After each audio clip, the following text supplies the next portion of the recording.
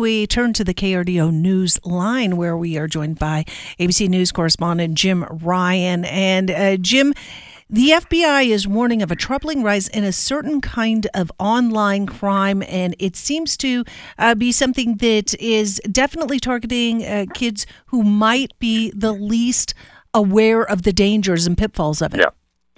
Well, right, and the most vulnerable to this kind of thing. It's called sextortion. So the perpetrator will reach out to somebody on social media or on a messaging app. They sort of groom them or target them through social media profiles.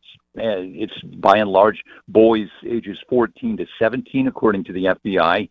And the person then asks them, builds a relationship with this person, builds some trust, convinces that teenager to send explicit photos or videos. And at that point, then either threatens to release those or publish them to their friends unless they send more videos and pictures, or unless they send them money, right? So, and here's a case in point. I think the best way to illustrate it: a 17-year-old teenager, a high school student in Michigan, had been contacted by somebody called Danny Roberts, Danny.Roberts on Instagram. The boy built a relationship with Danny Roberts. She asked him to send her pictures or images of himself, which he did. After this had been going on for some time, this Danny Roberts told the kid, Jordan DeMay, that if he didn't send more pictures or didn't send $1,000, she was going to publish those to his contact list. He said he had only $300, said that this was stressing him out, that he was going to take his own life. Danny Roberts messaged him and said, go ahead. Well, Jordan DeMay did take his own life. His parents were heartbroken by this. An investigation showed that there was no such person as Danny Roberts, that the perpetrators were three men in Nigeria. So the FBI, and this is, I think, kind of the encouraging part of this whole thing, Shanna, the FBI reached out to the government in Nigeria. There was an indictment that was returned here in the States. Two of the three have been brought back. They've been extradited to the United States to face trial. One of them could face 30 years in prison. The other one, who's his brother, could face 5 years. The third man is still in Nigeria. But I don't think you can assume anymore that there are not prosecutions related to cases like this. And, using that example, it seems as if this would be a case where it would be targeting maybe young girls, and hearing that it's maybe targeting more young boys is definitely maybe a twist on those kind of pre-perceived notions on this. Well, perhaps, yeah.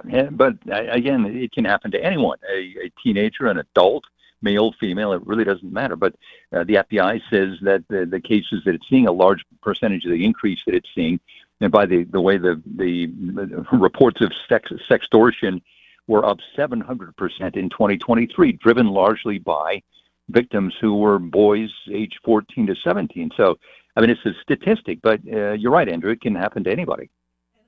A lot of times there are gender reversals or reveals that are happening that put these young victims in a pickle. Like they may be thinking they're corresponding with a girl, and then someone reveals himself, and then they threaten to quote unquote out them. And these kids are understandably mortified at the idea that maybe something as sensitive as that is being also put on display and could be put on display, and then the stakes get higher. And at that age, we know that your social profile, I guess, is the biggest thing you have going for you. And so these kids definitely feel the pressure to maintain whatever they want to maintain. Exactly, which is why it's important for parents to sit down with their kids and tell them, look, there are predators out there. Be careful. Don't reach out to anybody you don't know. Don't respond to folks who are reaching out to you on Instagram or Facebook or on TikTok, whatever it might be. Don't. That's not the way to build a relationship. Let them know that that's the case. But also, if that kid has been victimized, if he or she has sent compromising photos to somebody and they start demanding money or demanding more photos or images, the parents need to let the kid know, you got to come to me. Feel comfortable to come to me. We'll talk about this. We'll get this straightened out. There are no repercussions to you.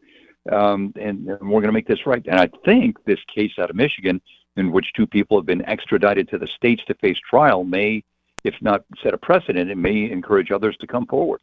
Let's hope it does. All right. Thank you for that, Jim Ryan. We appreciate it.